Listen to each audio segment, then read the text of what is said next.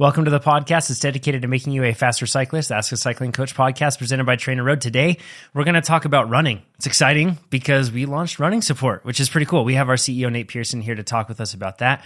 We're also going to talk about like different ways to use TrainerRoad, the different things you may not know that will help your experience in getting faster, different tips and tricks, so to speak. And we have Ventum Bikes, Ivy Audrain with us. Congrats, by the way, Ivy. Ventum Bikes. That's new. It's not Squid Bikes anymore. Ventum. That is new. Does that mean you're going to do triathlon or gravel? Which one? Gravel. Nice. No, I'm excited about it. It'll be fun. I realize that I like riding gravel enough that I may as well, jump into some races. And it doesn't mean that I have to go try to win anything. I think that's a pretty different goal, and I'm not really ready or excited about that. But just to go be there and go to some new places and just be a part of it. And ride the gravel race will be really nice. I'm excited about that. John, I thought of something. So we get asked for people to sponsor this podcast like almost weekly, right? And it's a lot of money because we get many times a week, 100,000 a week, right? Or something like that. Yeah, over 100,000 listens a week. Yeah. It's if you look at ratings, everything else, it's the most popular cycling podcast year round. Here's the backdoor entrance into it. You just sponsor Ivy with all this shit personally. And she mentions it. You're like, I know, right? I just swore, didn't I? I'm sorry. If you are the title sponsor, then you get a mention on the podcast. Yeah. So Ivy just personally all the way up. And John, I guess you could do it too. Racking up cash on the back end over here. Yeah. That's awesome. Good times. Well, I'm excited to see you race Unbound XL then, Ivy. It's going to be fantastic. Yeah, absolutely. That's 350 miles. Oh, no. Wait, okay. Okay. Nate, why, Ivy? Go ahead. Yeah, why? Why the XL? Why? No, he's joking. I would never, ever do that. Okay. I thought I missed something. I haven't been on the podcast for a while. I was like, what? Yeah. We have therapies included in our health insurance. Yeah, so. It's great. Yeah, don't worry. I utilize it very well. I am going to do some longer bike packing trips. And that's kind of part of this partnership with Ventum is there are a lot of things outside of just racing that I'll do. And a few of them are some longer bike packing trips that I'm pretty excited about. Sweet. Yeah. Any of those in the Sierra, like in our region or no? Probably. Haven't gotten that far. Yeah. Keep me in the loop, Ivy. Cool. That could be a good time. So, Nate, let's talk about running. So this is something that if you've subscribed to our YouTube channel, which you absolutely should, if you have not yet, go to youtube.com/TrainerRoad or just search TrainerRoad, find it, subscribe. You can even hit a notification so you won't miss anything, like the announcement that we just published earlier this week that we now support running with TrainerRoad, which is pretty cool. Nate, do you want to break down exactly what we're supporting, what it is, and these cool new run features? Yeah, so we get workouts pulled into us either from our app or Strava, Garmin, Training Peaks, and a couple others. Before this was only cycling activities. Now we're pulling in running activities. And what this does is they'll automatically show up on your calendar. We have all the, regular kind of stats that you would expect. But also when you have planned runs for like a triathlon plan, they'll automatically match and fill in your calendar. So that's really cool. And it's just available everywhere. It's seamless. You can see more of what you're doing and your calendar doesn't get so cluttered. We also have summaries of the week of like your mileage now too for running. We've always said mileage for cycling doesn't mean a lot. I know some people like it, but it's almost like a bad thing to care about so much, especially when you're going between indoor and outdoor. I know we've done the virtual speed thing to kind of try to get it closer for people who really like it on Strava. But for running, mileage usually does matter because you're not doing this hill, you're not doing coasting. Usually it's more of a flatter run. And if for those new too, we'll talk about it a little bit. If you're not running flat, especially at the beginning, the downhill is what can kill you, which is crazy. Cycling, you're like downhill is easy. Running, uphill is easy, like on your joints. Downhill will destroy your knees. So yeah, that's out. It was crazy. We had 40 million activities. So we had 150 million for cycling. And then we backfilled everyone's data. And that was 40 million, which is insane. And the other cool thing is that people are now supporting power. So when we first started this thing like 8 months ago, more than 8 months ago, it was a while ago, almost a year ago, I guess. We had I'll go back in story. I'm kind of telling the same story again, but I'll save you more details. First started training coding trainer. Coding TrainerRoad? Yeah. Training CoderRoad. You build a database structure to be able to handle multiple activities. And one of the database tables was called workout record, just because it was like, oh, I'm going to do running in about 2 months. We'll put that in. I was a triathlete at the time. I'm like, of course I want this. And then things got pushed out, and like you build a foundation, you can imagine, and you have to build all this stuff on top of it. And now if you want to change the foundation, you kind of have to pick the house up and move the foundation while it's, change the wheels on the car while it's driving. And that just took so long. And we made some other upgrades too to be able to handle billions and billions of activities and stuff like that. So that all got whirled into it. And that's why this took so long. But power is now available for what Apple Watch runs, some Garmin runs. You know what Garmin watches do power? Do you know off the top of your head? I don't off the top of my head. However, I can confirm that if you have like the latest generation Forerunner 955 Solar, like the one that I use for my triathlon training and stuff, that one, it estimates its own power just based, and you don't even need the foot pod. So like it just estimates it based off the swing of your arms. So it's basically what that means. Yeah. Just to get some extra watts.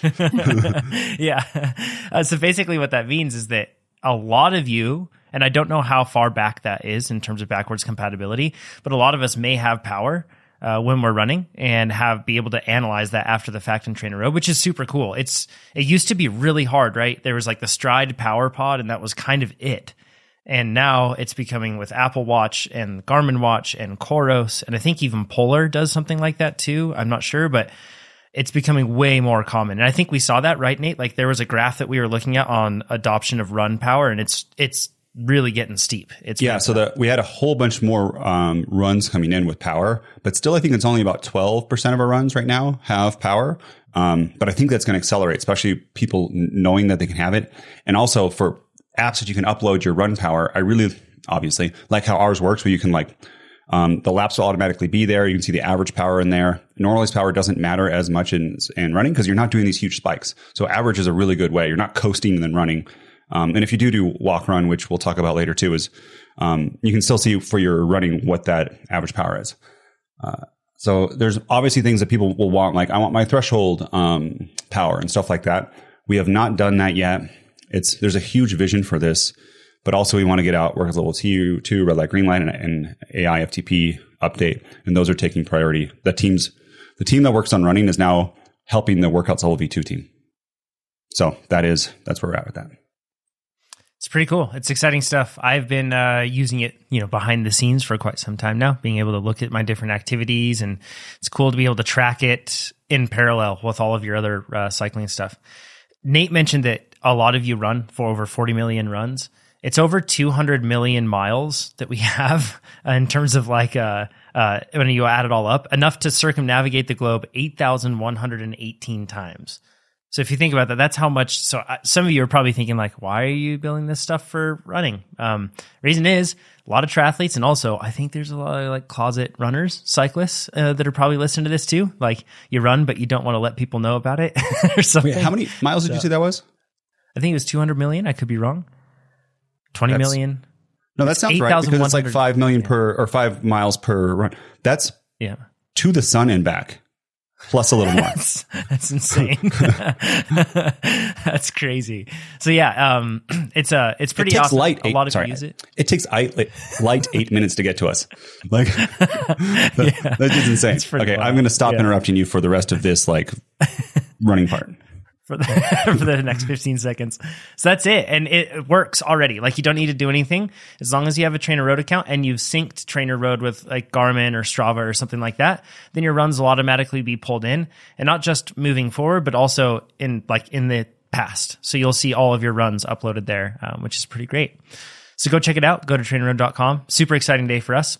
We're really excited to support the triathletes and run curious cyclists. So Marcus has a question, and it's related to this. It says, hey, TrainerRoad fam, I just saw your running announcement, and as Nate stated, I'm one of those run-curious cyclists that doesn't really tell anybody about my weird desires to run. The problem is, I'm terrified to run because I feel like it will ruin my training and handicap my ability to raise my FTP. And I assume they're talking about FTP with cycling here. They're not talking about running threshold. So what do you suggest I do to start incorporating running? And any suggestions on how to make my cyclist friends not think I'm creepy, weird, insane for doing it? Nate, do you want to start, because you've been a triathlete and a cyclist, It's okay. You can tell your friends you're a runner. They'll be supportive. Like back in the 80s, maybe that wasn't cool. Yeah. But now it is. And, okay, first thing is the number one is your aerobic fitness is so high relative to what your ligaments and your joints can take. And if you try to run until you get tired, it will be a bad day and you'll have injuries and you will hamper your cycling training. The other part is you don't run so much that you reduce your hard workouts. So you can't go as hard on your intervals. But there's travel, there's time constraints, there's running with kids and stuff too. Like John has a new baby. All these things where running can supplement your aerobic fitness and are a great choice as long as you don't go to the point that you're going to injure yourself. And the first one is run flat or run uphill. Uphill is better than flat. Less pain on your joints. And if you're new and you have a treadmill, you can start running at a little like 2% grade. That's fine. On those big downhills, you can go so fast and it's fun. And if you do decide to do it, you have to lean in. If you lean back at all, you're going to be just killing your hips and your knees. But if you have to lean almost forward, like past 90 a little bit when you're running, so you feel almost like you're falling downhill. That's a technique that you can get as you run more. But at the very beginning, when you haven't had a lot of mileage in, I would definitely not do that. 2, start with literally 1 mile or 1.6K, 1.4K, whatever it is. Start like that. You should be annoyed that you spent all that time getting your running clothes on to go do it. And then I would go like maybe a 2 and then a 3 and then repeat that through the week. A couple 1s, a 2s, and like a 3. You could even do bricks after your cycling run if you want to, of like a mile and stuff like that. I'm telling you, people get in problems when they up their mileage so quickly because it's not going to be hard for you. Maybe that first run is a little bit hard, but you'll adapt your lungs so fast and your legs to it, but it's your joints. Another one is so us cyclists, we go back, our knees, I forget the scientific term for it, but we go forward and back. Like a single plane. Plane, right? We don't go side to side like a basketball player or a soccer player or football player. What happens is our glute medius, which is the muscle on the side of our butt, that is relatively weak to like our glute maximus and like our VMO and stuff like that. And when you run, if you don't have a strong glute medius, you can get IT band issues. And that's the number one injury for cyclists. And that's I believe it's this one really long tendon that attaches to your hip all the way down to your knee. And there's a teeny little muscle up by your hip. And inside of there, if you don't have a strong glute medius, you can get pain all the way throughout there. It can come in the hip. It can come in the knee. What I used to do as a runner is I would try to release it myself. And if you pull up on this happens to cyclists too, IT band problems. But if you pull up in your IT band, you can kind of feel it. If you touch it and you wince, your IT band is really, really tight. And it's not just stretching it. It's like you can do this. You can probably Google around how to release it where you pull on it. But also you want to do the glute medius exercises, which are like clamshells and just go online. You get like rubber bands, clamshells. Even if you do like a heavy deadlift, just supporting yourself, you'll feel your hips shake. That's your glute medius trying to like fire and fix it. All of those things are very, very important. I had something else. Keep going, John. I'll remember this one. Yeah. With me, I want to just corroborate what Nate said really quick on the mileage thing. So I started running at to the point now where I can run just fine and I can carry not a ton of mileage, certainly not a running mileage, but what you'd expect maybe for like a low volume triathlete where I can do, 30 miles a week and I'd be okay, 20 miles a week. And for me, what I had to do is I started off at like 10-minute pace and I started running a mile and I did that 3 times a week. And that was really boring and it was really like frustrating, but it was what I needed to do. And then after a month of doing that, then I stepped up and I dropped the pace and then I increased like to 1.5 miles. And then after like 3 months, I was actually running around just 8-minute, 30-second pace. And I was maybe stringing together like 2 to 3 miles. And it was really gradual because all I wanted to do was go run 10 miles and I wanted to run it at like 7-minute pace because that's what felt like I was actually working hard. But like Nate said, just because you're aerobically fit doesn't mean that you're actually mechanically fit enough to be able to manage all that load. So it took me a really long time. And it's something now that even I just try to run not every morning, but like every other morning, even if I don't have something scheduled, something like that, I just run for like 15 minutes on like the treadmill, something like that. It's just like something you really have to keep up. if you have worked your way into it, then you drop off. You can't jump right back in. Some people can, maybe they have like good genes with that sort of stuff. But for me, I have to make sure that it's really gradual, and then I have to constantly top it off, or else I will get injured.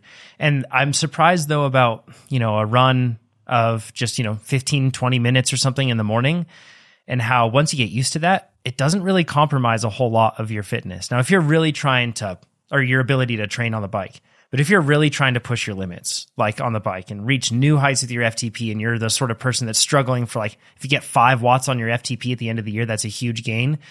This is an example of you'd want to cut out as many other activities so you can dedicate absolutely everything to that goal. For me, that's not a priority right now, particularly since I'm doing triathlon. But even then, moving forward and after I do triathlon, I still am going to continue to run, because I'm not going to even be training enough to worry about, pushing my previous limits with FTP or anything else like that. Make great points, John. When you run that 15, 20 minutes, you got to think of what is the point of this run? And are you trying to, Boston qualify or do your first marathon or do your first 5K? With that, you might want to try to increase either your mileage or your pace, because that's one of your goals is that. But if you are running the same distance every day, that's perfectly legitimate and awesome. And you can get other benefits of like mental health, general aerobic fitness. You are getting a little bit more fitness, even though it's not directly to cycling.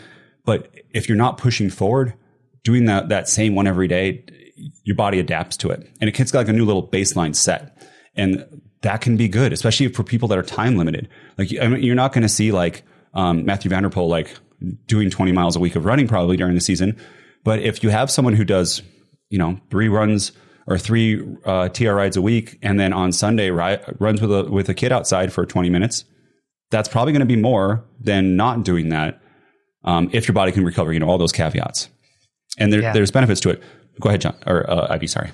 Oh, that's just really important for training in cyclocross too, where a lot of athletes know that cyclocross is coming, and they're immediately like, wow, it's time to go do a bunch of intervals while running. And you really have to build that initial base and create some sort of adaptation. And it doesn't have to be huge. You don't have to go out and run for 30 or 45 minutes right away, but just to build that really base fundamental level of being comfortable with the mechanics of running for 15 or 20 minutes before you start incorporating some really short sprints or running uphill, kind of simulating what a cross run up would be. You just have to build those mechanics in that base first. Sprinting uphill, what you said, great workout, especially if you have a VO2 max or something that you cannot do, you don't have time for on the bike, find a hill you can run up for 2 minutes, run up that hill for 2 minutes, walk back down, take your 3 minutes rest, do it again 5 times. During a lunch at work, that if you don't have access to a bike, that's totally doable. I used to do this with this other guy where he was much faster, and we'd first run up the hill together. And if he beat me by 20 seconds, the next time I would get a 20-second head start. And then it was cool. A race every time. And it kind of gave this super fun, because there's no drafting, so it was a super fun race. Another one that is huge, and this is, guys, we have egos. And I understand when you're outside, and you're probably fitter than most listening to this podcast, when you see someone on the bike, it is easy to try to, catch up to them and not let them pass you. But on running, the equivalent to that, especially if you're starting, is the walk run. And this too, your aerobic engine does not need to walk probably, but a 5-minute run, 1 minute walk will do amazing, amazing things to your injury prevention. And I mean, I've heard what Hal Higdon had his son. He walked every aid station at a marathon and ran I think a 2:30 or something, or 2:20 marathon. Oh my gosh. That's awesome. It is, it can actually really help people's speed, and it can refresh your form. So the walk run, if you're just starting out too, you probably have done Unbound XL and you're like, I can run a mile. Well, run for 5 minutes, walk for a minute, run for 5 minutes, walk for a minute, and then go home. Or, then you're home or something like that. It's a little more than a mile probably. So do that. Another one is, as soon as you start feeling pain, stop. You have to. In the run. I have done it in a run where I was like, oh, I have a mile left. I'm going to keep going. I had an injury then during that run that kept me out for 2 months. That's why I think the treadmill is so helpful, because if you're running on a loop or something and you're just getting into this and you're a long way away from home and you do suddenly feel like, oh gosh, I got some pain, then you have to get your way home and either you Uber or you call somebody to help you, but you're less likely to do that because you probably have a bit, an ego. Mm-hmm. So in that case, you're really likely to just push through when you shouldn't. And it's really nice having the treadmill. You can just be like, oh, all right, turn it off. Like, I'm feeling discomfort. I'm feeling pain. And with running, it's just so easy. If you feel cycling, you feel that pain. You'll see in the workout text, what Chad says is pushing through discomfort is different than pushing through pain. Mm-hmm. And with pushing through pain on the bike, it's not a good idea, but I'd argue that you're going to do less damage than if you're pushing through pain on running. It's quite likely that it's going to do some pretty significant damage. So you just really have to be extra cautious. And I think the treadmill on the other side too is a really good add to this, because in a lot of cases, if somebody just has a lot of concrete by them, something like that, like a really hard surface, treadmills, depending on the treadmill, can give you a bit more give as well. And that's a small little thing that can really help, like that connective tissue when you're starting out. So +1 for treadmills. Yeah, John said surface can help. But also sometimes when it is like dirt, there could be undulations that add a whole nother level of injury that could happen. But if you have a dirt path right next to a hard concrete next to an asphalt, I would go dirt, asphalt, then concrete in order for running. Run form, there's a lot of debate on this. I think everyone, though, is in agreement that heel striking is bad. And doing these long gaits, you might not be a runner. You're like, I'm going to do these huge strides. That's bad, and that's actually going to make you slower and cause a lot of extra force going into your joints, either midfoot or forefront running. And the best way to do that is to have a really high cadence of 170, 180 beats per minute. And that would be every foot strike would be a beat. And you can go on like Spotify and find running playlists like this. If you Google around, there are amazing people online for free resources on how to do this. Okay, last tip. This is new for me that I'm doing. And this is for all cyclists, anyone who works at a desk all day, and for runners. But do you guys all, John, you're pretty flexible. Have you all had tight hips? Right? That's like why my knees that's like one of the main reasons that my knees have been problematic throughout my cycling history. And I've always had my upper back's always hurt. And I did some like hip stuff that I'm going to tell you about. And my upper back pain went away. And I think I got an inch taller because I think my oh no! I have like hold on 6'8", or no 6'7" now. I like my hair hit the top of a door frame. I swear to God. Whoa! I know it's like I'm going to hit my head. This is bad. But my back kind of has a curve to it, and I think it's my hips get kind of pulled in a certain direction that makes my back curve, and then it then comes out in your upper back. So that's sometimes where you think it's one spot or your neck when it's really your hips. And there are these things called like 90/90s or windshield wipers. Google that. But for men, like this sounds kind of weird, but I'm saying do this. On YouTube, Google male pelvic floor stretches. And there are people who will walk you through for 30 minutes. I have it on like muted when I'm watching something. And it's just a whole bunch of stretching. And it makes you feel amazing for TT position, like having tight hamstrings and tight hips, be able to get in that position. I mean, that will probably let you put out more power. It's going to prevent injury. I would do it you could do mobility right before you run, but I wouldn't do real stretching right before you run. You could do that afterwards or like separate it throughout the day. This is going to sound like a strong endorsement here of something that we're trying to get at, but it's not. It's that very thing, working on hip mobility and being able to do that. That is the primary thing that fixed all of my knee issues and continues to keep knee issues away from me. What do you do? Like, how much time do you put in per week? So every day it's at least 15 minutes. 15 minutes, sometimes 30 minutes, depending on if I'm feeling particularly uncomfortable or tight or anything like that. It's 15 minutes, so it's really not that demanding. When you do it all the time, it's easy to keep up on it. So 15 minutes, I have a thread up on, if you go to the TrainerRoad forum, trainerroad.com/forum, and look up knee pain or knee injury, you'll find a massive thread there. And I have pictures broken down of the different things that I do to work on my hips. And almost all the exercises do a combination of working, like increasing mobility, range of motion, working through your range of motion, but also working on strength and control within that. And those three things have been so huge because, like Nate said, our hips just, they operate in one specific plane, and that's not representative of what real life gives us. And it also creates a lot of imbalances. So your hip flexors are shortened probably all day long too. So be able to stretch those out. I have an 11-year-old daughter. she is ice skating much more flexible than me, and I do it with her, and she loves to see how much more flexible she is than me. And she like corrects my form. She's like, Dad, your foot should be here. And I'm like screaming. It's like one of the highlights every day. What about you? Do you do anything around this? Oh yeah. Especially with my SI joint dysfunction. I always think that I have figured out what is causing it and what's causing this like pelvic rotation and imbalance, and then something else pops up and I'm like, oh, maybe it's this. So instead now I try to just like apply this blanket strategy of stability and flexibility that has helped me a lot. And yeah, pelvic stuff and hip stuff is super key part of that. Mm-hmm. Is that with the SI joint issues? Do you find like, is that, I hear a lot of runners talk about SI joint issues when it's like really painful even to take a step, like, oh yeah, and it's like any sort of jarring or anything else like that. Like if they went downstairs, they'd have to go down really carefully. I hear a lot of new runners talk about that, new triathletes. Is that what you experience? Totally. And I had I do a lot of gym stuff in the winter, and just had like a weird flare up. Probably did too much too soon, whatever. But and yeah, when it gets really bad, taking a step or like lifting up one leg to like put on a shoe or a sock or something just like set me off. When it's bad, it's really bad. Yeah, it's like fully debilitating, right? Totally. So. Yeah, when it in the initial days of not being able to isolate it, and also not knowing what a core exercise was or anything, or not knowing how to take care of myself, it would be like a bed rest kind of thing. It was pretty bad. Yeah, pretty rough. So anybody listening to this, it's just about proceeding with caution and making sure that you're mobile and you're strong enough to be able to handle what you're doing, which it's just going to make for better health. I feel better now that I have consistent run volume. I feel better in everyday life in every single way. Like, and it hasn't made me a meaningfully slower cyclist. I think that's because my training volume is way lower than what it has been in the past.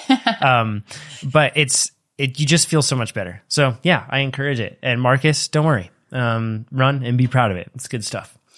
Kristen has a question. Says, I love the podcast and enjoy the info and tips so much. And by the way, you can submit questions like Kristen has at trainerroad.com/podcast. That's how we get all the questions for this every week.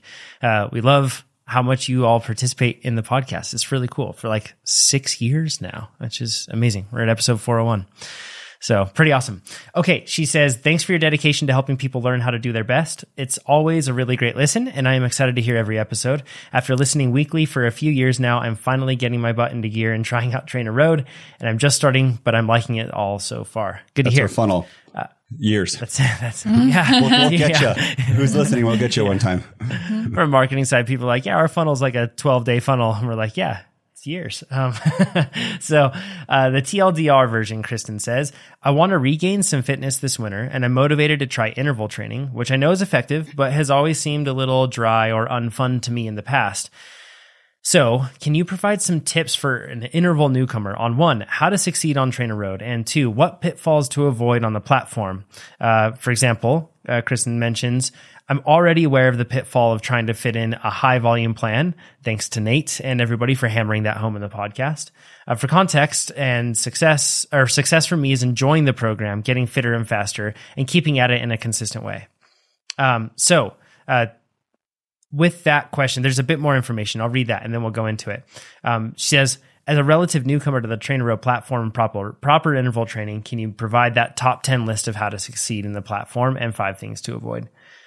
So let's cover that. Nate, could you kick us off on this one in terms of when we're talking about the things like keys to, or good habits or anything else to have a good experience when you're interval training, particularly with TrainerRoad? Yeah. You said it, don't do too much volume. And if you find that it could be dry or unfun, it's funny, I find the opposite of just steady state is dry and unfun. Do 45, 30-minute workouts. You can do, there's a thing called Train Now. Just click on that button and choose the time to 30 or 45-minute workouts, and it'll suggest rides for you. And look at those and see which one looks like fun. One of the 2 on the right, there's 3. And if you don't know, just guess and pick one and you'll just find out what you want. The second one is listen to music. 100% listen to music. Don't try to watch TV. That load is too high. But the dopamine you get from listening to your favorite music makes you really motivated to train. And then 3, like a big old fan. The fan is so important. And we see this all the time where people go indoors. they don't have a fan and they get drenched in sweat. And it is not only have to have the pain of like the aerobic fitness, but you have to have the pain of like overheating internally and baking your organs, which is a whole nother pain that you don't want to have. That's, I mean, other than that, and then like having your bike set up on the trainer ahead of time, making it very easy to get on training. That's a huge thing. Like if you don't, for those, I'm sorry for those who have smaller places and have to like, or they just don't have a spot for their bike. They have to take it on and off. That little bit, at least with me and my ADHD, can prevent me, keep me riding for like 2 hours as I want to do it, but don't do it. Those are the big ones, I think, and that's the core. And then just be consistent. If you do, Kristen, like 3 30-minute rides per week, try then raising one to a 45-minute. If you ever get to the point where you're like, you know what, afterwards, you're like, that wasn't fun. In the middle, it might be like, you're going to have some grit, back down the time to 30 minutes. And that's what I would do. Less is more for sure. It's all about consistency. Nice. Good tips. Ivy, do you have any tips or suggestions in terms of training in general? And then we can get into like the TrainerRoad thing in particular, like all the different things that you can do to help your success there. Oh, sure. Well, I mean, I wanted to focus instead on the things that, Kristen asked what you should and shouldn't do to succeed. So I have some good should not do's. Sweet. Yeah, I'll save those. Okay, cool. One thing that I want to say is with interval training, make it like your focus to just, instead of blow your mind with every workout, make it your focus just to nail the workout well. Something that I notice a tendency for newer athletes is to try to outperform and get an A++ instead of just getting that A when you do that workout. When you do that, chances are, you might be super fit, Chris, and it might be really fine and sustainable for you and not an issue. But in many cases, I see a lot of athletes try to do a little too much, overshoot their targets, ride a little harder than they should, ride a little longer than they should, particularly with interval workouts. You did this for years. Last interval. Yeah. Hero pulls on the last interval, right? Where you just like go through the roof. It's a temptation.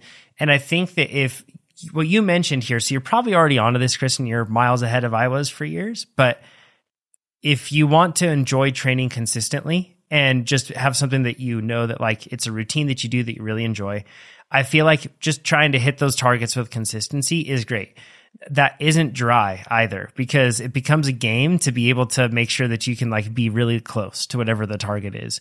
And that's something that I bet you'll find quite, engaging in that regard, especially like Nate said, if you're bringing, your own entertainment of choice, particularly music, at least for me, is what I like to have with that stuff. The other thing too is you'll see a lot of people say that you need a lot of different like hardware pieces, like you need like a platform that makes your trainer move around underneath you, or you need X, Y, and Z. Like Nate said, I feel like you just need a fan. Like if you just have a fan, that's all I would need around me and I'm set. Like, Nate, like we have every possible trainer device and equipment thing possible at the office, right? Like we could use it all. Yet I just have a trainer and a fan, and that's what I use. Smart trainer. Yeah. Smart trainer. They make it a lot. Yeah, they do. And they make it just so that you have more options. If you don't want to ride in erg mode, you don't have to, but you do have erg mode, and that's really great to have. So, but yeah, you don't need all the different pieces. A fan, and you're pretty much set. One thing too, Nate's mentioned this on previous podcasts, and I found it really helpful. Kristen, you're mentioning having this routine where you're just consistently training, and something that's really helpful is pre-mixing those bottles. So if you have like whatever you're putting into your bottles, even if you're just getting like water and ice in there, it's like one less step to you getting on the bike if you can already have those bottles sitting in the fridge and they're mixed, or sitting in the freezer or whatever else. It makes a huge difference. Sometimes it's just the tiniest little thing standing in between you and getting to your training. And when you haven't arranged and organized all that stuff, that one small thing might be enough to stop you from getting on the bike. So try to front load that sort of stuff, and it really helps the whole process. Ivy, what are the do nots? Your do's were great for succeeding with TrainerRoad. So these are kind of to be applied to training otherwise too, not just within TrainerRoad.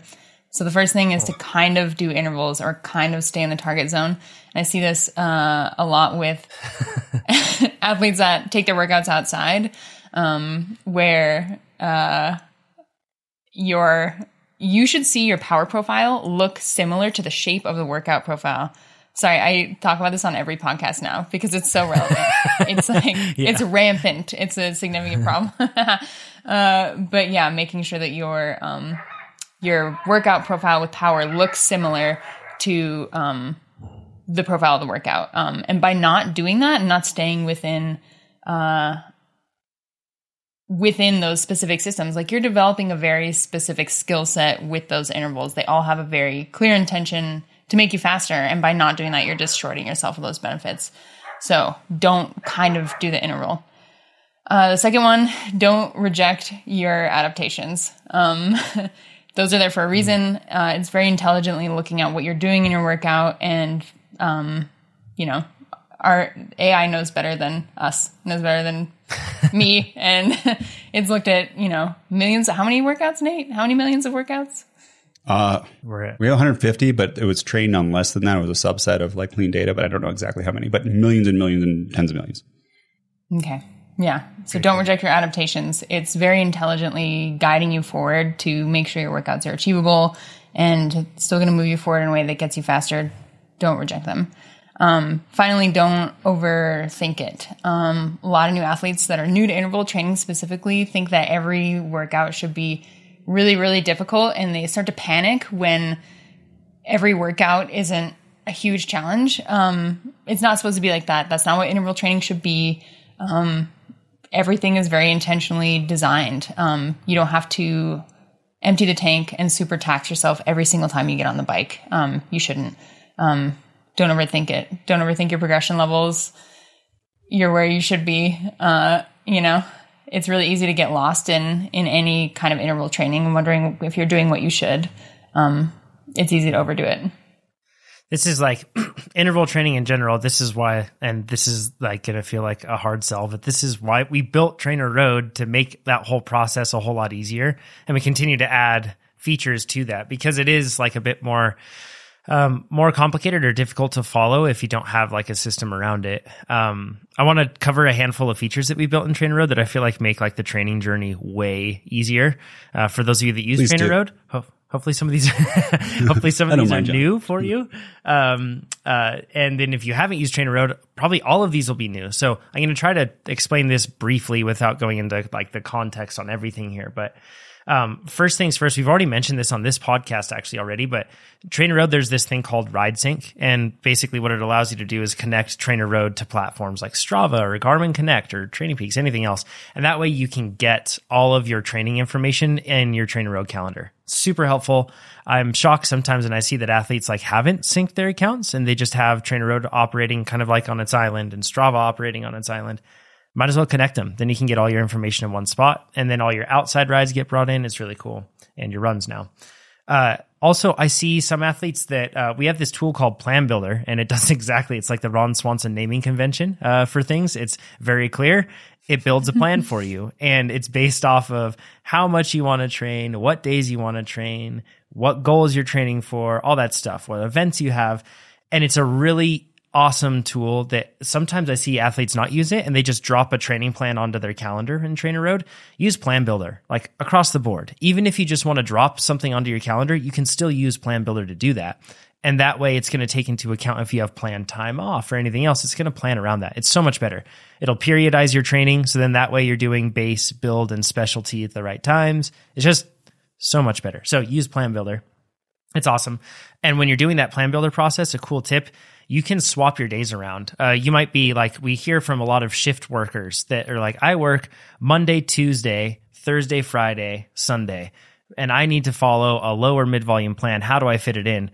This is the way to do it. You can just, when you're building out your plan, you can drag and drop so that you do your threshold days on Mondays. You can do your easy days on another day. You can drag and drop them around. It makes it so easy. And then Plan Builder will remember that when it's building out all the blocks. Makes it super helpful. You can also, let's say you're like halfway through a plan, and you're like Ivy and you're like, I'm going to do cyclocross. Then after that, you're like, never mind, I'm going to do Unbound XL, and you're going to change your mind. If you do that, you can go into your training plan and you can see like on your calendar, there will be a little annotation or like a little block, and it will say like, here's where your build phase starts, or here's where your base phase starts. You can click on that. And when you click on it, you can actually change around the training plan or volume that you're on right there. And then Plan Builder will recalculate your plan with that new training plan block, which is really handy. It's like an easy, quick thing. More common than switching genres of racing. You can do this to change volume. Like, what if all of a sudden you're like, hey, I have more or less time to train? As a result, you can just click on that little calendar annotation when that block starts, and you can change the volume. It's really cool. Easy way to do it. Ivy's mentioned workout alternates before, recently on the podcast. It was a big hit. Lots of people love that. It's an amazing feature. That's the sort of thing where if you have a workout on your calendar, when you view it, you can hit something called alternates. And if you tap that, then you can say, well, I want an alternate that's 30, 45, 60, 75, 90, etc., however long you want. And then it will pull in similar workouts that are of appropriate difficulty for your abilities, but at whatever duration you need. It's really, really cool. And that makes it so that you can do something that I think is really important with training, is do something rather than nothing. So if you have a day where you're like, I have a 2-hour workout, gosh, I don't have time to do it, I might as well not train. Well, maybe you have time for a 30-minute workout. A 30-minute workout is absolutely better than doing nothing. So this is a really cool tool, and more athletes should use it. You can also, like, when you're training on the app and you're training indoors, you can swipe over. Swipe from right to left. And when you do that, you can see like a summary of the different stats that you have. That's a cool one. If you have a power meter and a smart trainer, you can use Power Match. And this actually, I think, Nate, correct me if I'm wrong, I think this was our first utilization of ML, I think, with Power Match. I could be wrong though. No, we used something else. We tried it and then we used something else, so it was not. Oh, cool. But it's something that we've like iterated on and improved and changed around because we really think that it matters, that your smart trainer holds you to your target of the power that really matters. Anyways, what it does is it uses the power from your power meter to be able to adjust your smart trainer. So then that way, when you're riding inside and then you go outside, it's not like you're dealing with this weird difference between your smart trainer reading power and your power meter reading power. It's all the same. It's like single source of truth. It's really cool. It works really well.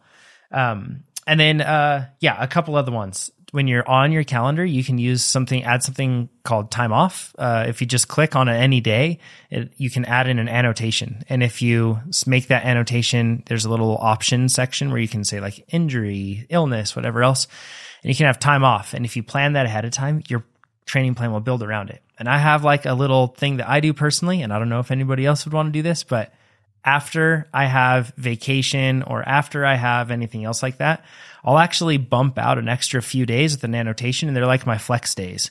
So then that way Plan Builder isn't going to plan something on those days. I can fill it in if I want, but it's a really helpful thing to have. And I actually put in like flex weeks in my training after like an A event or something like that, where I don't know what I'm going to feel like after that A event, and we'll find out. And if I do that, then that allows me to then go in and I can use something like Train Now to get intelligent recommendations for whatever workout I should use during that week. It's a really fun way to do it. And if I just need rest, then it's already built for. So that's a good way to use those time off annotations. Those are some of the things that you can do in TrainerRoad that make interval training a whole lot easier. Hopefully you give it a shot. Go to TrainerRoad.com. Auntie's question. Auntie says, this one, Ivy, this is going to be down your alley here. I suck at cornering, is what Auntie says, not me. And Auntie says, last Friday, we rode 150 times a 1 kilometer, 0.63 mile loop inside a service tunnel. This sounds like a terrible ride, Auntie. I don't know. Maybe it's not. Maybe it's a lot of fun. 150 times? Yes. Yeah, on a 1 kilometer loop inside a service tunnel. Anyways, within this route, it had 2 sharp corners close to each other. I typically got behind at least 2 bike lengths, which means that I needed to burn matches each time we got out of a corner. Besides using a ridiculous amount of energy, this really started to annoy me during a 5-hour ride, particularly on a course like that, where you just like do the same thing over and over. Poor Auntie. How do I train to corner? I love the podcast and I'm so thankful for your work and app. It's almost completely changed the way I train and feel about training. Sweet. That's cool. Ivy, what do you say? This sounds like almost like a hot dog scenario, like a hot dog crit scenario where it's just like a long skinny course. Maybe. But maybe like a double apex 90 or something in this situation, like 2 90-degree turns that make a 180. Yeah.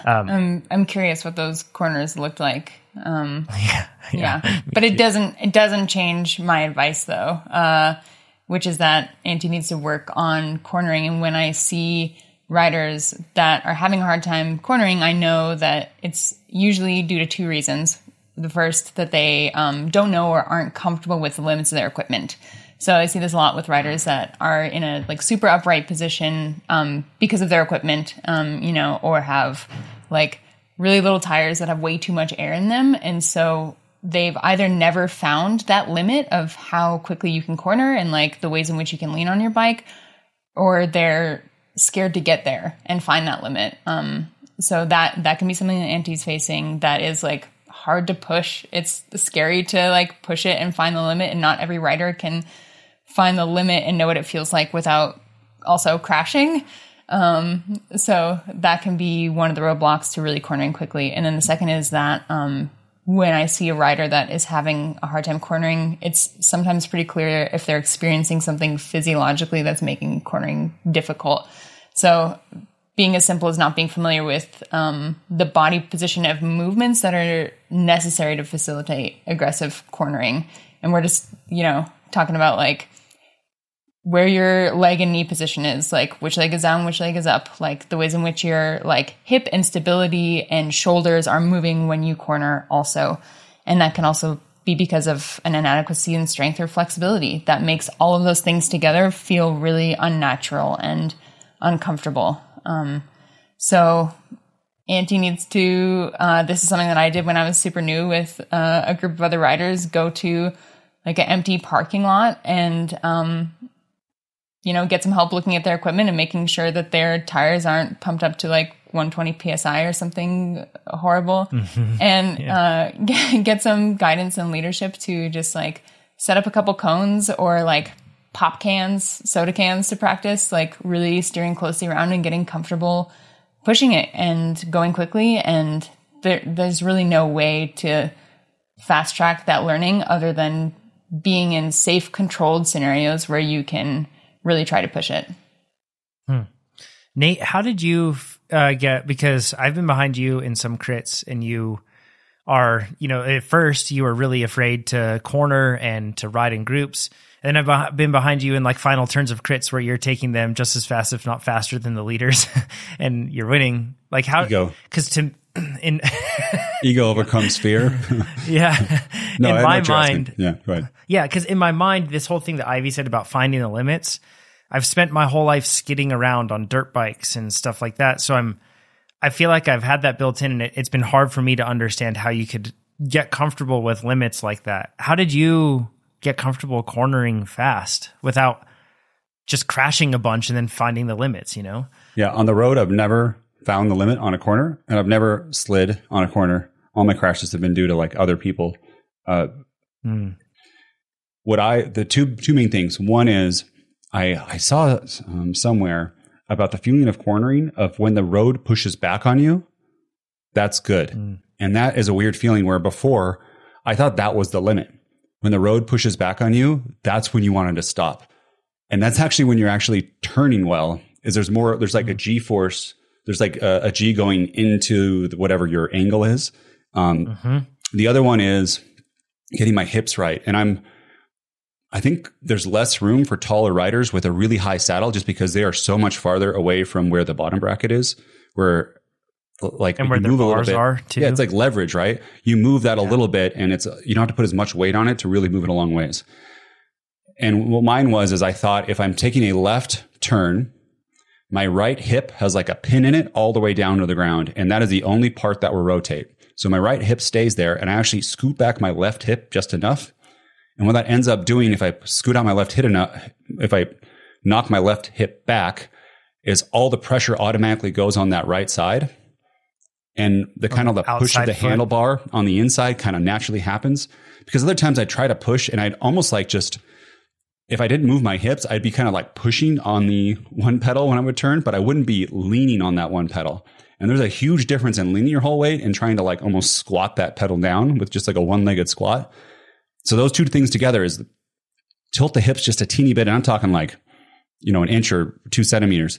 And then the feeling of the road pushing back is the feeling you want. And when you get used to that, it's like skiing has the same feeling too. Can you imagine skiing if every time you felt the pushback you stopped? You'd never ski. Turn. That's what happened in cycling. Because there wasn't snow to fall on, like it's asphalt. Right.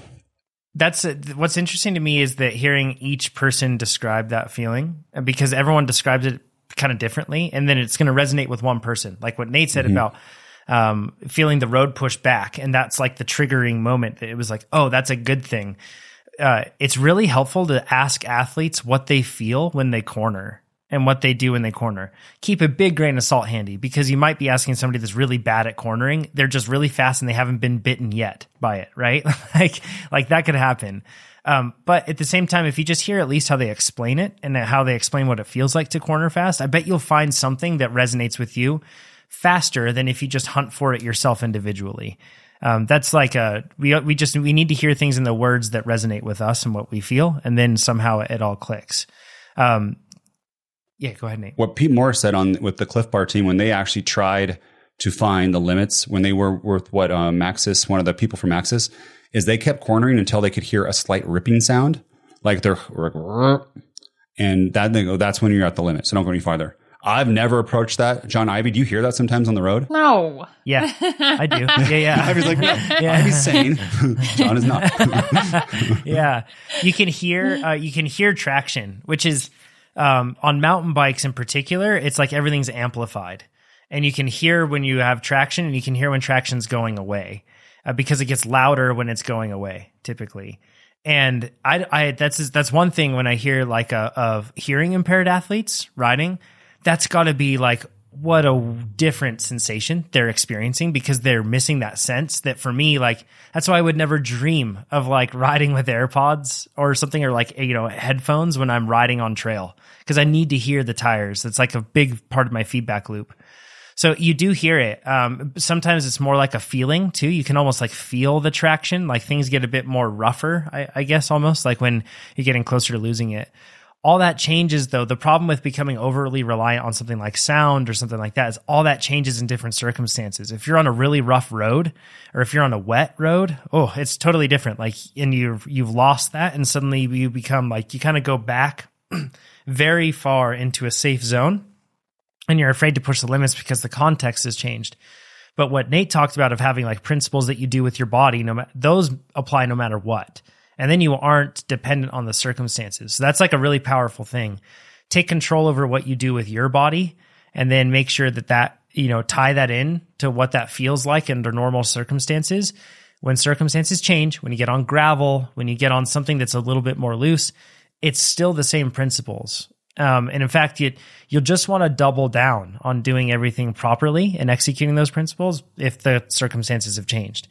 Because in principles you can trust, context will always change. So that's like I love how Nate said putting like almost like bearing weight on that leg, not just pressing down on that leg.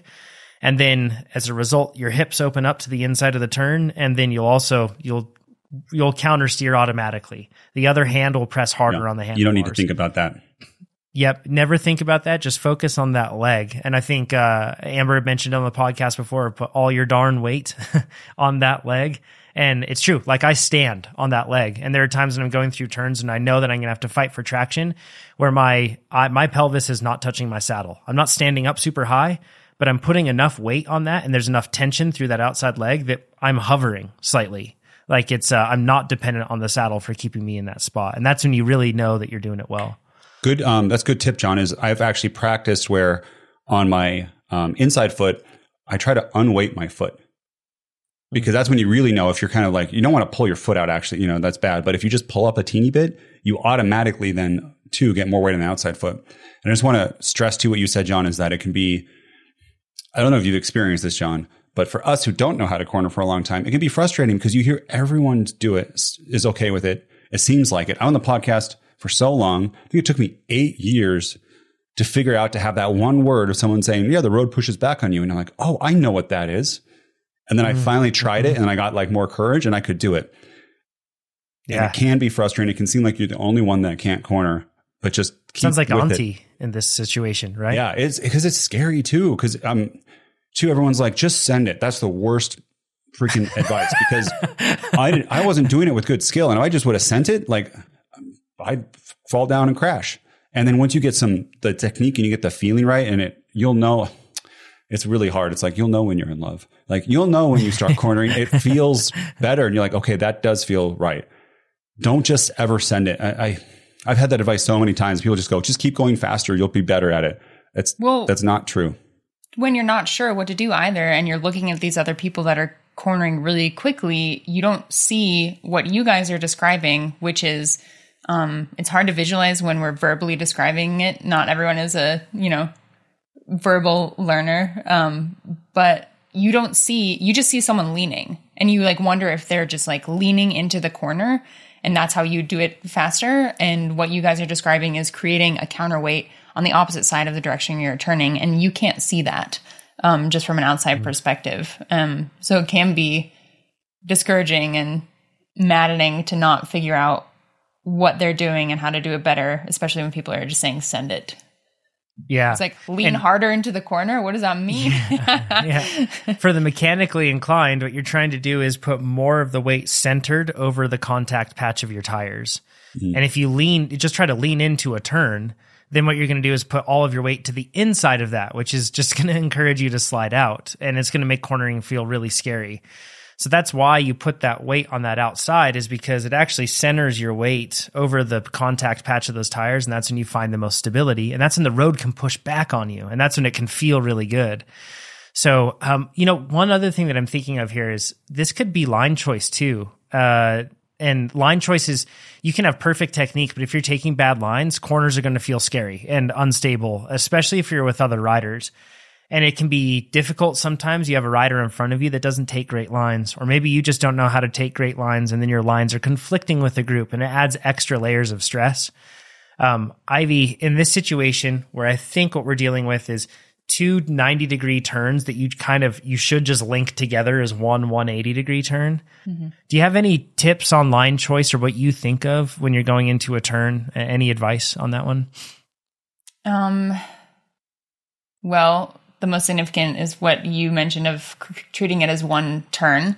So if you're setting up for 190-degree without considering what's next on the course, that can really set you up to put yourself in a weird pinch point or need to reset up for the next turn. And there might be other riders around you, or, to get over to that setting up to the next corner might be creating space between the rest of the pack and yourself. So thinking ahead and understanding what that whole turn will look like is important. And then avoiding pinch points. So for something like this, you can really get in a tricky situation on the inside of corners like this, where you really need to count on everyone else setting up correctly. On the outside, you need to count on everyone else setting it up for one big turn. And if they don't, or if there isn't enough space, or someone's trying to move up on the inside, that prevents you from setting up for the next turn in that 180, you have no choice but to lose momentum.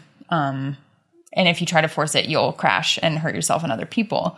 So being in control of where you are to make sure that you're set up for success and have a clean line and clean shot might not always look like being on the inside in a scenario like that. Yeah. Nate, go ahead. I have a question for you, John. I've seen cyclists do this and argue with me. And if I see a cyclist do this, I'm not behind them at all. And I can think of someone in NorCal who does this. It's when they do the moto lean, where they lean extra, inside the turn. Why do people do that in moto, and why does it not apply to cycling? Yeah. Because those are the ones that you'll see it a lot of the time. Yeah, way down. Sorry, I interrupt you. Go ahead. And they'll put their knee out too, to the inside, right? And you see a lot of people flare the knee out, and totally different. Don't flare your knee out on a bike. It does nothing. So the reason that MotoGP riders do that is because they have this pretty massive contact patch with these big tires. Those tires are extremely sticky. And also their bikes are heavy compared to a bicycle. If you break it down in a ratio, body to vehicle weight, body weight on a bicycle to the bicycle weight, man, body weight weighs way more than that bicycle. However, it's flipped when you are talking about something that is like a MotoGP bike and you have these tiny little MotoGP jockeys, little people, and they are on these really heavy motorcycles relative to them. As a result, they're actually throwing their weight to the inside because they're trying to get the motorcycle to lean more because it's difficult to lean more. You do not have that problem on bicycles. If you flare your knee out, it's sometimes people flare their knee out to help them, like Nate said, redirect their hips and open up their hips to the inside of the turn. And maybe that's a thing that will help them. But if you're doing that and you're flaring your knee out and leaning your knee down, that is going to put more weight on the inside of your tire, your contact patch, and cause it to be more likely that you're going to slide out. The other reason MotoGP riders even put their knee out is it's a gauge. It's a depth gauge. They want to put their knee on the ground, so then they have a clear indication of how much more lean they have as they scrape their knee, because their knees have the cups on them, so they can do it. But they make contact with the ground with their knee, so then that way they're like, okay, the angle is closing, and I have this much more space in between where my leg is and the bike as the bike continues to lean over. We do not have that problem on bicycles. So no knees, no needing to do that. It's all about that counterbalance of making sure that all that weight is on the outside. If our bikes weighed more, we would be leaning more to the inside, but our bikes weigh practically nothing. So we can't do that. With the contact patch, I just Googled it. A Ducati, like a race bike, 350 pounds. Your bike, if it's 20 pounds, you're probably a little annoyed. Yeah, totally. That's a big difference. Huge. Yeah, so totally different circumstances. The online choice, this is like if you have the chance, Auntie, to play video games, go play like a video game like Gran Turismo or Forza or something like that. A lot of Mario Kart. Yeah, sorry. Yeah, the racing games will have a suggested racing line, and you can turn that on, and it's like an aid to help you go through the courses. It's really helpful because you'll start to recognize patterns of what it does in different turns and how smooth it tries to make everything. In general, the principle is if you can avoid sharp angles, the fastest way around a track is the shortest one that avoids excessively sharp angles. Those are the two things that you're trying to deal with. So if you try to smooth out every angle as much as possible, then you're going to be faster around a course because you won't have to correct, reaccelerate, brake excessively, those sort of things. So to John's point, we did a team, like one of those indoor go-kart racing, electric, 40 miles per hour. No one's scared. It's like you can't flip over. It's just like skill based. John smoked us, right? And just because he knew line choice, that was it. Yeah, and it's all lines. The other people too thought they were racers. Like, I race cars, but John knows how to do better lines. And you beat us by like 2 seconds, I think, on a lap. And everyone else was in with like 200 milliseconds of each other or something like that, like half a second. And John just destroyed us. You had a faster car too, of course. Watch ski racing too. That's faster. I slipped the guy 5. Watch ski racing too. They're like the masters of it. That's a really cruel sport because if you don't have perfect line choice, I don't care how strong you are. I don't care how good your equipment is. None of it matters. It's all about perfect line choice. So you can learn a lot by watching really good people do that. We did like 3 races, John. You had a faster car each and every race. It's so weird how that worked out. Like changed it. It was weird. Yeah, just kept dropping them 5s every time. So hopefully that helps, Auntie. And honestly, what Ivy said is practicing how Ivy was like, go to like an empty parking lot or anything else like that. But you just really have to give yourself the space and time to practice and figure it out. Like the best people at things, they don't always just go to try to race and figure it out in race circumstances. They'll break it down and they'll work on the principles in a totally different circumstance. With dirt bikes, I just used to sit there and do figure 8s for like, a whole entire day. The goal was just to do nonstop turns the whole way. It wasn't fun. I wanted to go do jumps, but that wasn't the way to get faster. And with cycling too, you see the best cyclists work on these drills that help them improve. So introduce that. Okay, if you're joining us now on YouTube, thanks, by the way. It's good to have you all. You can go there. Once again, subscribe, share this podcast with your friends, and rate it. Chris says, why hasn't Coach Jonathan been sharing any of his learnings from his tri training so far? Is he following a plan? Why is he training so little? How in the world has he dropped his swim time so quickly? The people want to know. Nate, do you want to drive this one, or else I'm going to feel like I'm monologuing the whole way? John, why did anything happen in your life to reduce your training volume? like at all? Like, Yeah. Baby, she's 6 months old and man, she does not sleep. It's pretty rough. So did Simon it's sleep? like Simon was pretty good. Yeah. He was like a pretty easy kid. And, right now, no, poor Emma, she's like up every hour, every night. So that's just the way it goes. Yeah. It's rough. So it's hard too, parents. Like it feels like I'm like, we can't do another day of this. And then it's like, we can't do another day of this. And, but I somehow keep doing it. So I need to look back to recognize that at least we can. The other part of that too is parents, first time parents, their kids sleep. They're like, we're the best parents. We're like, yeah, we are. Everyone else is just so bad.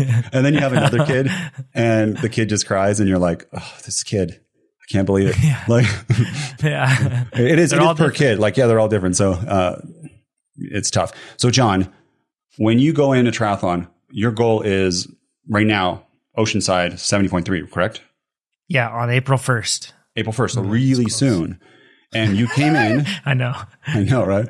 You came in with a fantastic bike, right? Like your bike, you did Xterra, you beat everyone by a ton. Your bike too. You may not win the bike split, but you'll be one of the top ones in the age group. And I'm sure if, it's all about overall speed, not the best bike split. So what you have then is running and swimming. And running, you're a jerk. And your first 5K was like 17 minutes, right? Without training. 18. Yeah. 18 minutes. Flat. Yeah. Yes. So running too, while you still is a big part of the race and you got to be fast, it's still not something that's going to be huge. Yeah. Swimming though, how have you, so knowing these skills and stuff, how did you use Plan Builder? How did you pick a plan on TrainerRoad, the volume? How do you do it? Yes, I did low volume, not because that's what I needed for training, but right now, and this brings up a really good point. I don't have the time to do more, but I also don't have the stress headroom to do more. Like my life is topped up on like stress from different sources. And if I add in more training, I'm not going to get better. I'm just going to get slower. And it's going to make all the other aspects of my life tougher too. So forgive me. So I picked low volume. And low volume is a challenge for me to do. Like I'm not perfect in hitting my workouts every week just because I don't have time, but I try. So forgive me. I need some water here.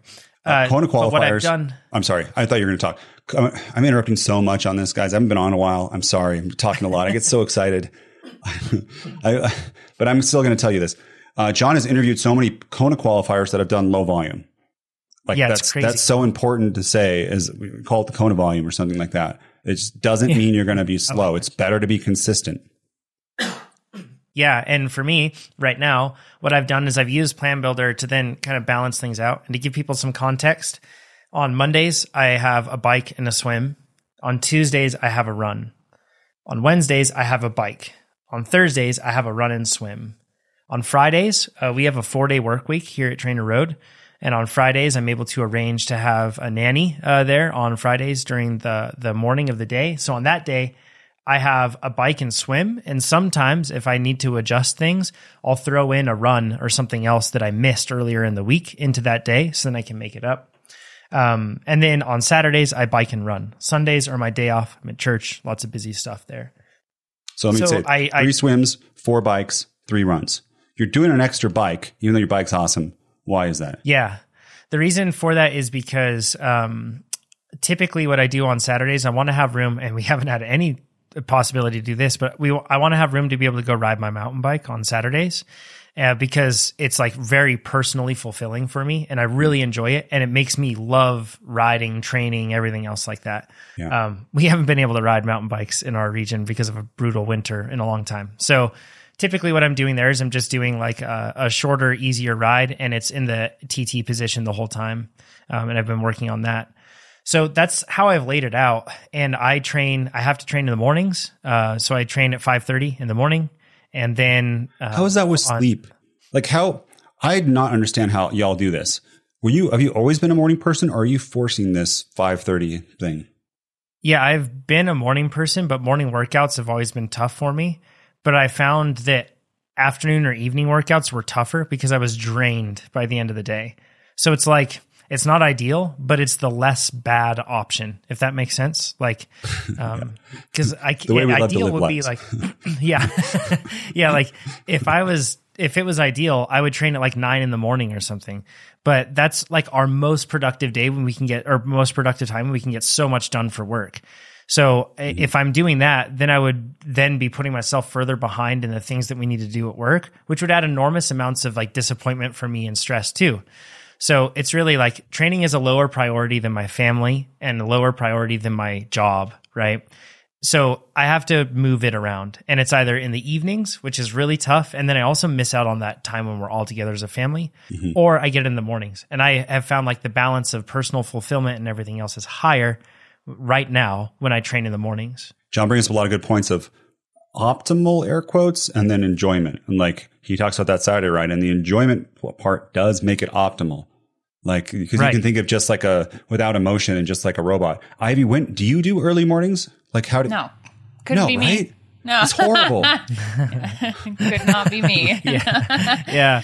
John, do you use caffeine? I know you don't drink coffee or like tea, but do you do like gum or like a caffeinated gum sometimes in the morning, or how do you manage that?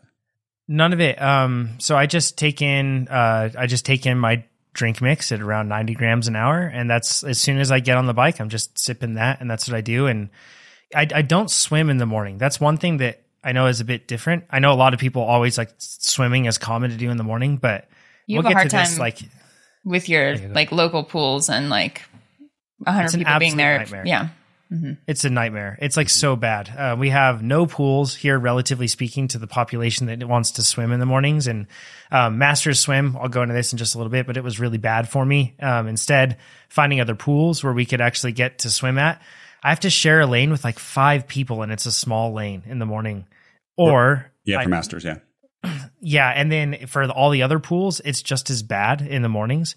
So for me, I found that I was getting like really frustrated because I couldn't do my swim sets. And I'd have to wait, and it would prolong this. And then I was like ending up, wasn't able to help my family get out the door in the morning, or wasn't able to do this. So instead, I can control my bike and run perfectly in the mornings.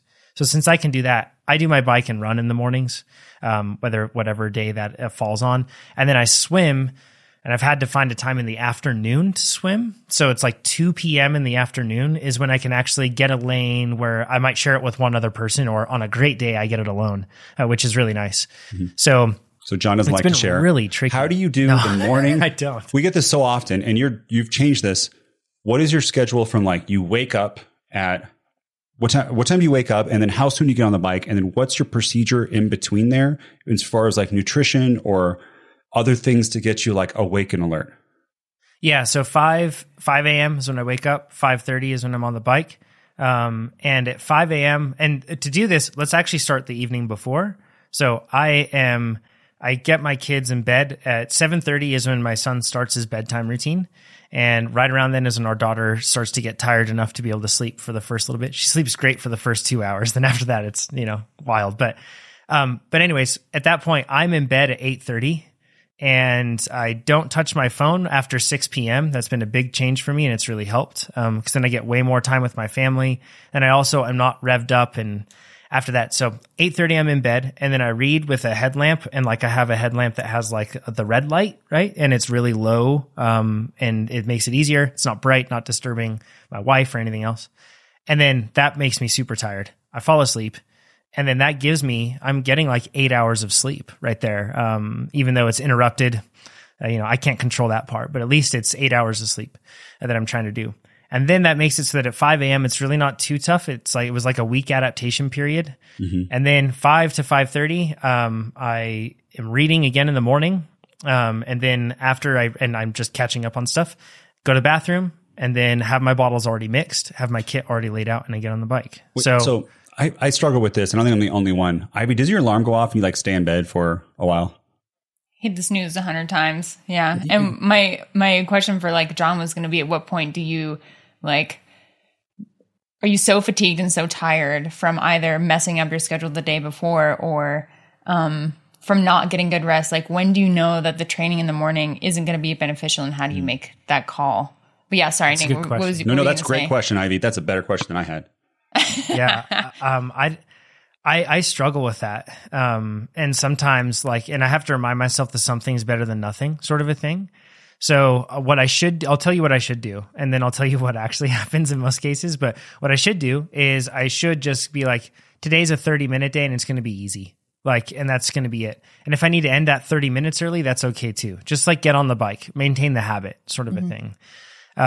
What happens in reality is I'll get to the point where I'm like, oh, I really want to do this workout, but man, I feel so exhausted. The workout's intimidating me. I don't know if I can do it. And then I sit there and I'm like, maybe it's better I just do some strength training and mobility work and I don't do the bike workout. So I think that I could be better in that regard. That's one thing. And it's tricky because life does throw you curveballs for sure. Luckily right now, like a lot of the work tends to be sweet spot or like tempo, endurance, and sweet spot with the half distance plan. So it makes it a little bit, I'm not facing like, 5x5 VO2 in the morning. That would be horrifying, but we'll find out how I do that because after triathlon, I'm going to be going into cross country mountain bike training. So when your alarm goes off at 5, Sarah's there. Do you jump out of bed or do you sit in bed and like catch up on the stuff that you missed from 7 p.m. or 6 p.m. the night before? I get out I struggle. Bed. That's so I hard. use How my do you watch. do that? I don't know. I tell myself I can't not. Started on my mission when I was 20. I wanted to obey every rule with absolute exactness, right? And nobody was forcing me to do it. It was just like my brother told me, be exact. Like do everything with exactness. You have your ever since then it's been a thing. I'm sorry, your companion's there too though, and that's having someone else get up at that same time. And then you guys exercise, you said what, 30 minutes or 20 minutes exercise every day too? Like right in the morning? 30 minutes. Yep. And then and a lot of the time your companion was like, no way. And they just stay in bed and they want to throw a pillow at you or something. Oh, really? So it was really hard on learning how to like motivate them, and, but I also use my watch to wake me up and it vibrates instead of waking up my wife. And the vibrating is annoying, for me. Right. And I want to get rid of it. So, and I know that if I snooze it, it's just going to keep annoying me. So in my mind, that makes no sense. It's just like, turn it off and get up and get out, So it's just like the one spot, like I don't view it as a decision. I remove decision fatigue possibility from that. It's just an action. It's like a action and reaction sort of a thing in that one. So I need the other people counting on me, like meetings or something like that. And even there, I'm like, slide in, right at the timer. Sometimes it's like a minute late. If you guys could schedule a meeting with me every day until the end of time at like 7 a.m., that would really help me a lot. That's what we want to do with group workouts, right? Like the live where you're actually with people and it'd be cool to have so many things, but that actually stresses me out more when I know that people are there and I'm more likely to actually crumble under that and something, for me, it's like, I'm like, I have this realm of control or I know I can control things about myself and the decisions I make. So I rely heavily on that. And then when I have other dependencies, I'm like, it really it causes me to delay or to hem and haw with the whole thing. So it sounds like you're intrinsically motivated and you like to have control over your life. 100%. Those are important to you. Which is a big weakness when life throws you curveballs because that like to have control over everything. So curveballs are always really tricky for me to handle. We're probably getting into the weeds, but hopefully this is helping somebody with all this. There's probably half the audience that wants to wake up early. And I just gave up. One thing that I've found, and I know we've preached this like ad nauseum here, but when I get on the bike for the first 10, 15 minutes or something, I don't feel great. But when I'm taking in my drink that whole time and I'm drinking 80 to 100 grams an hour of carbs, I start to feel really good. Like I feel fine. And your body, when you take in carbs, if you just deprive yourself of that, it's going to make it really tough. If you give it to you, and I don't need to eat something beforehand. I get on the bike and I'm drinking those carbs. Swim technique. That's another thing. A lot of people are problems with swimming. How you used to like actually be worried about physically drowning? Like that was a fear, right? Of drowning in water, 100%. Which is super common. Like I was even on swim team in high school and I was like, am I going to drown in this thing? So if you have that fear, I just want to know that it's common and like, don't invalidate your fears. But John, what were you at and what'd you get to in what amount of time?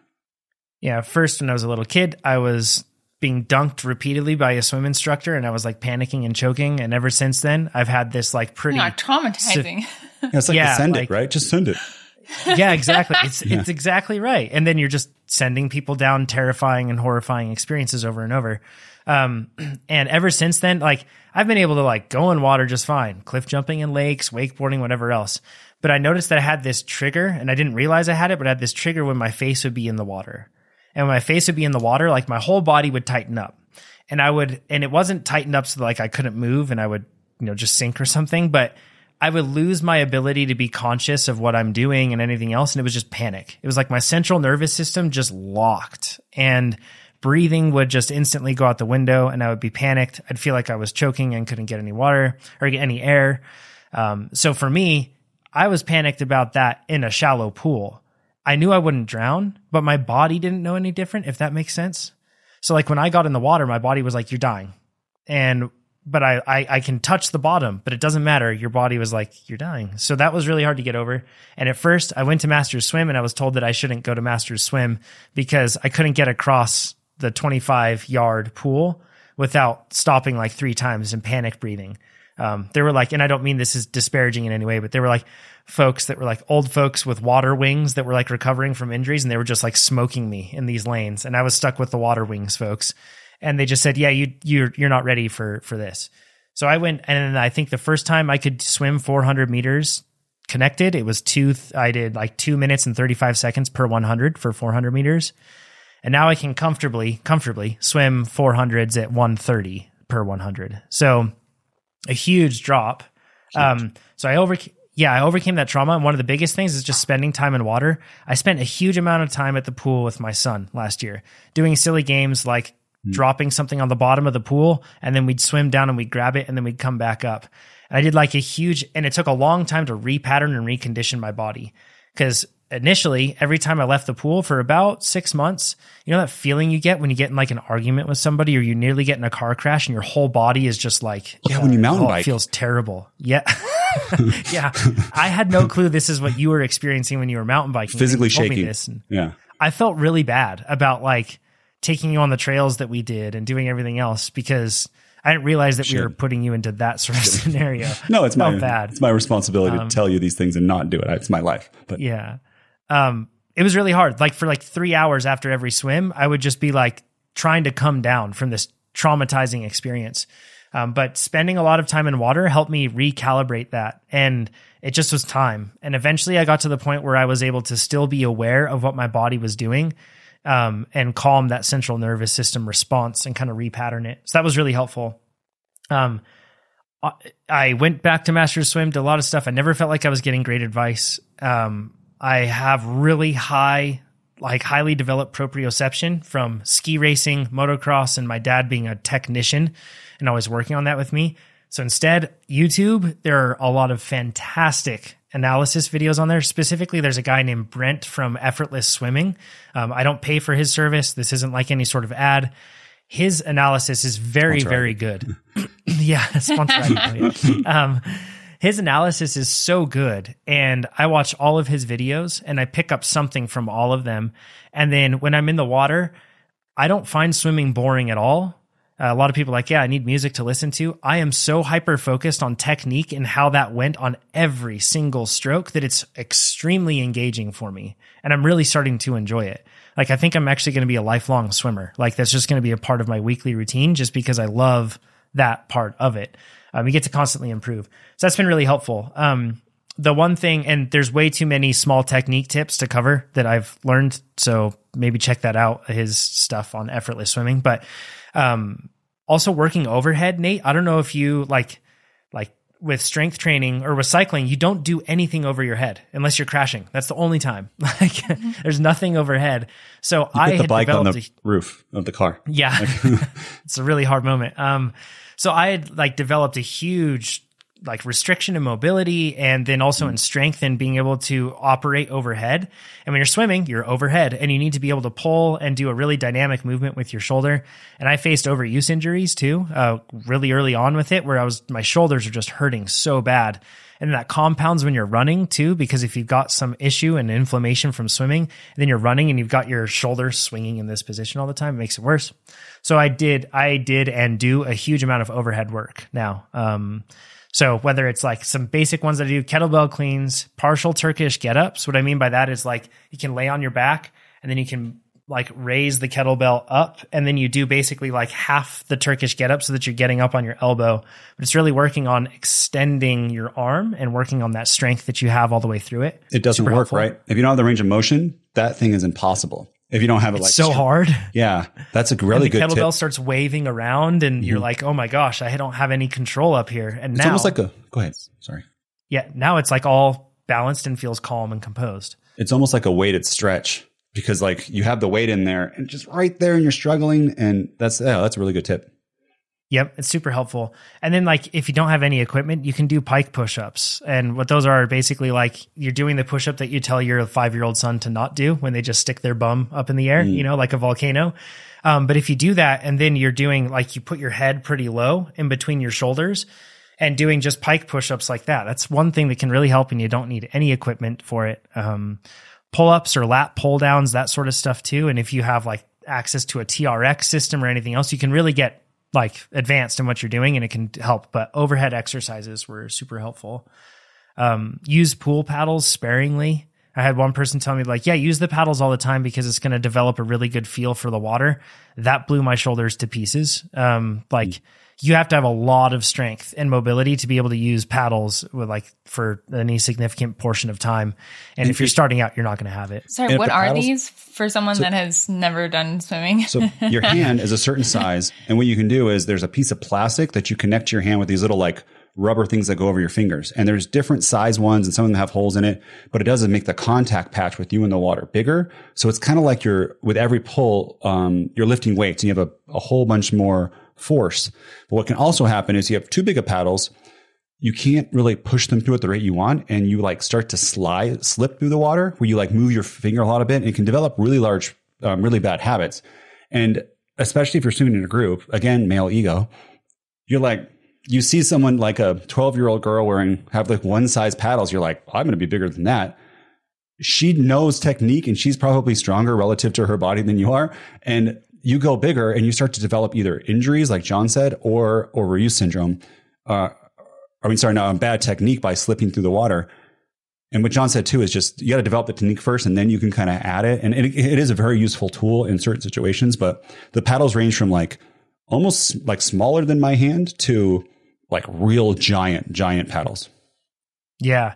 And what I found too with it, I had a really good tip. They said only use paddles when you're doing cool down level pace or like, that sort of thing. So in that way you aren't tempted to just try to, because you can go super fast with paddles. Like you can really increase your speed. But that forces you to not be pulling too hard on them. So it's really helpful.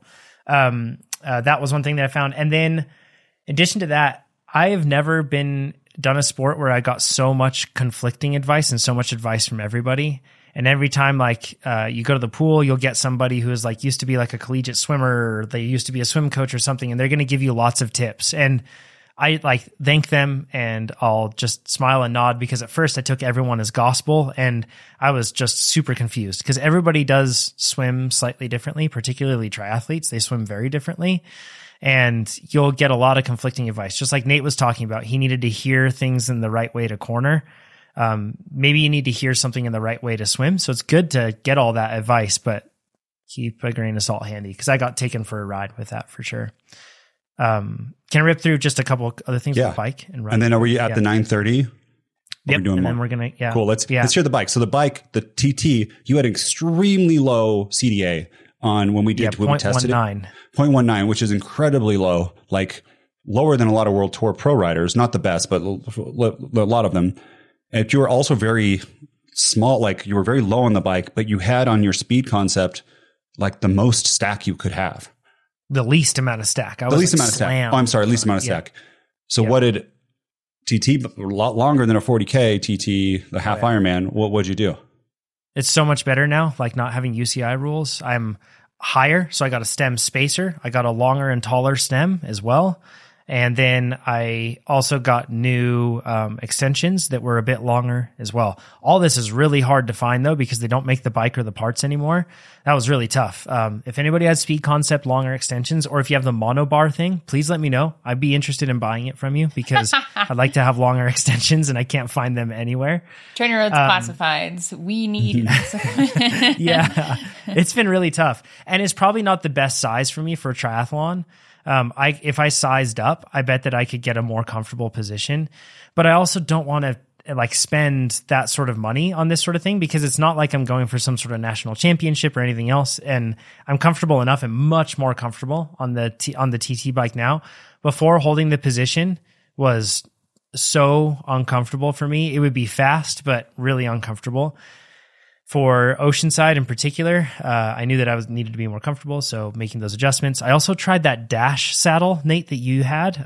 It was here in the office. I put it on the bike. Hopefully that's okay. Yeah. And that one is really way more comfortable for me in the aero position. It's terribly uncomfortable when you're out of it, but in the aero position, it's really good. And that's been really helpful too. So now I'm doing like all of my training in the aero position, and then like during rest intervals, I'll sit up, sort of a thing. But on days where I feel fine, I just stay even down in the aero position on the rest intervals. Yes, my FTP might be lower, but I also detrained a lot before this with the vasectomy and with everything else. I really detrained with the baby and all that. So I don't know, maybe it is just my FTP in general and it's just really low because I'm not able to train and not able to recover and absorb training right now. But yeah, I'm like comfortable. I think that for the race, I'll probably be somewhere around like 240, 250 watts maybe for the whole thing. That is maybe closer extremely to fast 230 for half. And like at your weight, what's your kg in pound? I'm 100. This morning I was 151 pounds. So getting that swim strength on.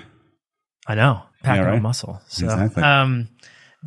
Yeah, so that's where that's at. But it's been really tricky to figure out like the saddle thing. But just there's no easy solution to that. It's just trial and error. And then on the run, we already talked about working our way into it really gradually. I focus on form entirely. Like every single time, every single step, I'm just focusing on form. I have some cues to keep myself forward, to be engaging my core. And then also like my cadence is pretty quick. I worked briefly with like Bobby McGee on some coaching stuff, and he had me working at like 185 to 190 cadence. And I now reside comfortably around 182 to 186. That's like where my cadence sits. I think that's really helped me to avoid injury. It's also really like I've learned to run slowly that way. And that's been really interesting because I didn't know how to run slow. I only knew how to run fast. And that's been really helpful. So, Isn't that funny? Yeah, I just can't do it. Right? I just can't run slow. Like, must be nice. I wonder what it's like. It's impossible to run a 10-minute mile. Yeah. It just felt like awkward or uncomfortable. Like I felt unbalanced. Like I didn't know how to do it. So that was really helpful. And it's running, I think, is like probably my favorite of all three disciplines when you're talking about TT stuff, that sort of thing. I enjoy mountain biking way more, of course, but running, it's so much fun. So are there more I have no clue what I'm going to get. Yeah, I think I'm going to do an Xterra next year. I might do one in the fall this year too. I don't know, but my plan is like a triathlon every year. And then after that, I'll focus in on mountain biking until I get to the point where my life allows me to train enough on the mountain bike that I can compete for a national championship. At that point, then I won't do a triathlon and I'll just be focused on just raising my FTP to all new heights, that sort of stuff. But right now, that would stress me out a ton to have that as a goal because I wouldn't be able to dedicate enough time to do it. Yeah, so this is much healthier. You need a lot more hours to get that national champion on mountain biking. But John, I believe you can win a national championship in Xterra. I really do. That'd be fun. We know the people, like we have like so many, Matt Balzer and then our own Brandon Need, who is world champion in Xterra. Yeah. I think you can do it with your mountain bike skill and your running pace, and your swimming is getting so much better. Your swimming gets a little bit better. You're in that front pack, and then you're going to smoke them all in the bike. Yeah, it'd be super fun. That'd be fun to go for an Xterra national championship. Just try it. I mean, you don't have to. It's not. I feel like in mountain biking, there's very much a lifelong goal to do that. Where the Xterra one is like this could be a fun. Who cares? It's not really that big of a deal. There's less pressure, and why not try? For sure. Yeah, and I'm in a fast age group, like at Oceanside in particular, oh my gosh, like the athletes, when you look at their times, they are so fast. Like I think that I would need to swim like mid to low 120s, on like 100s. And then on the bike, I'd probably need to hold 250 watts. And then I would then have to run like 630s or less, like on miles pace for the half marathon. I can't do that. Like there's, so if I get like top 15, that would be amazing. Looking at like the results in past years, that would be huge. That would be amazing. Top 20 would be more realistic. But I'm really just going out there to try something that's like a half Ironman's a big thing for me. So it's going to be fun to try. I'm excited. And if you're going to be at that race, I'm stoked to see everybody out there too. It'll be a good time. Cool. Looking forward to it. I think that covers it. This has been fun. Good to have you back on, Nate. Good to be here. Sorry, I spewed everywhere. I feel like Ivy, we should talk to you more. That's all right. I was like running a triathlon. I'm like, this is my thing. I think it was done on purpose. I've been on for a while, but I'm sorry, Ivy, that we didn't get to hear more from you. No. Can we ask Ivy what your what do you know what your next race is and what you're going to be doing? Sometimes you race mountain bikes in the spring, but I don't know. I think I'm going to do BWR Scottsdale, the gravel race. Yeah, out in Scottsdale. Soon. Yeah, it's soon. Right? It's like first week of March. And it's been tough. I've had a hard time getting into a good training rhythm here after being sick for so long and it being like as low as -12 outside. Haven't gotten it. Yeah. So yeah, I don't know how fit I'll be, and so I'll opt to do like one of the shorter ones just as a training exercise and to go see people and be part of it and have fun. It'll be great. Awesome. Cool. And then mountain bike racing in the spring too? Yeah, we're doing a single track 6, right? I think. Well, that's in the summer.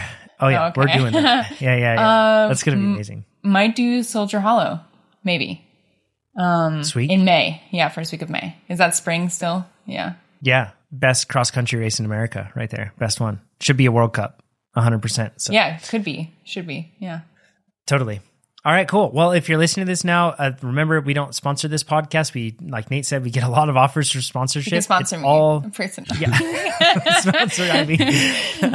But if you head to TrainerRoad.com and sign up, or if you share this podcast with your friends, or if you rate it, that is amazing to us. Like, that's the whole value in all of this. So please do that. Share the podcast with everybody else. Go to TrainerRoad.com, sign up, give it a shot, and we'll talk to you all next week. Thanks, everybody. Take care.